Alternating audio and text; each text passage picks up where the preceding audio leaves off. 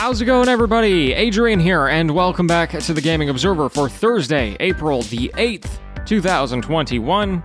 Hey, folks, we, once again, don't have very much news, unfortunately. I'll throw some stuff out there for you, but it's going to be a shorter show than usual. Let's jump in. First of all, the biggest thing is that Nintendo is adding Pac-Man 99 to their Switch online service today. So this is a new niche kind of battle royale. Of course, last week they removed the free-to-play Super Mario 35, which was Super Mario Bros. But in a battle royale format. And then there's also Tetris 99, which is a popular game. It's been around since early 2019.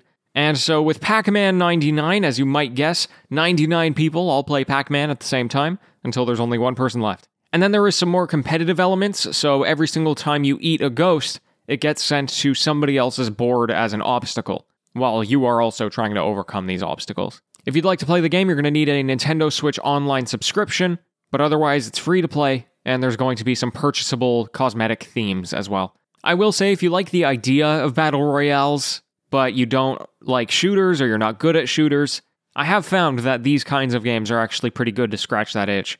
I've spent quite a bit of time in Tetris 99, because I'm not going to pull off a win in any other battle royale. I'm just going to be honest with myself. Okay, and here's just a waterfall of miscellaneous game updates that came out today. None of them all that significant. Crysis Remastered has now gotten a current generation update, so the Xbox Series X and the PlayStation 5 should now be able to run the game at 60 frames per second, 1440p, along with some ray tracing options. And they've also added a new level, which wasn't previously able to be played because it was too intensive on the old consoles. That's pretty interesting. Street Fighter V released some gameplay footage of their new DLC characters, Rose, Oro, and Akira Kazama. We got the announcement that Deadly Premonition 2 is going to be arriving on PC sometime this year. That's a game with a pretty big cult following. And the FMV thriller Erica is also heading to PC late next month. The Halo Master Chief Collection got Season 6, now available on Xbox and PC.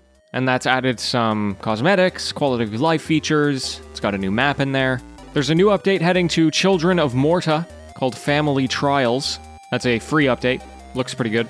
And yeah, that's pretty much it, folks. That's all I got for you today. Thank you so much for tuning in. Of course, I'll be back with the news tomorrow, whatever news there is. And until next time, happy gaming, everyone.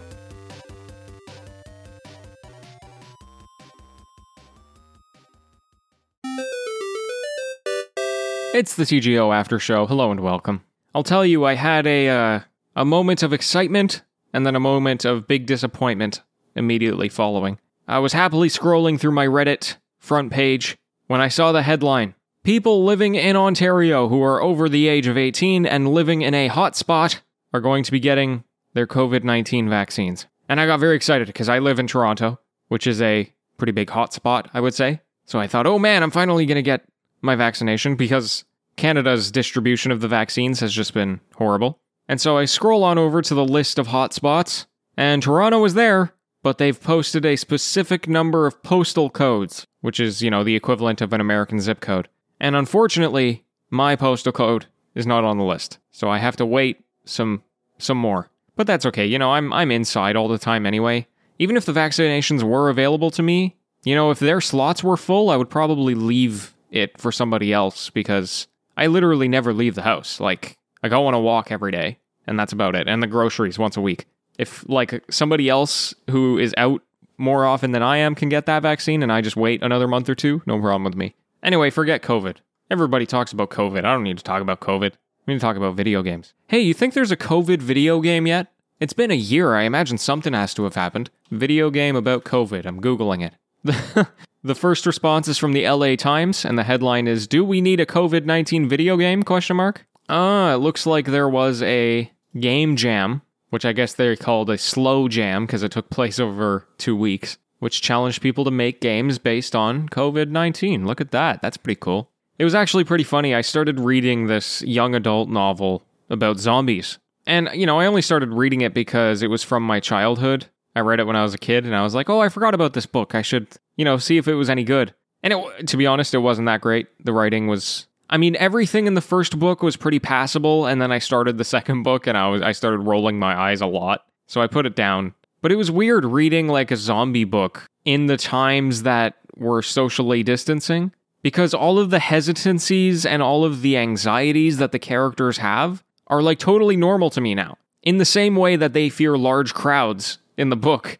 I'm like, oh yeah, I wouldn't go there. That's dangerous. Like, it's become so ingrained in my brain now. But, you know, also at the same time, like, once everybody's vaccinated, I'm gonna be ready to go to a concert, you know? I don't know, I just thought it was funny how it almost took me a second to remember, like, oh yeah, people being afraid of being together is supposed to be like a weird thing. Anyway, not much for me again. I do have a movie recommendation for you, though. It's called Sound of Metal. It is currently nominated for an Oscar. Sorry, an Oscar? Is that what it's called? Yeah, the Oscars. The Academy Awards. It is about a metal drummer who starts to go deaf. And originally when I heard that concept, I thought it was going to be more about the metal music, but it actually has more to do with the deaf community. And it's an extraordinarily good movie. Like, really good acting, great premise, character journeys are great. So anyway, if you're looking for something to watch, Sound of Metal, 2019. And it is rated R, so make sure you check the content warnings, if that is of concern to you. That's all for me today, folks. Thanks for tuning in. Until tomorrow, farewell.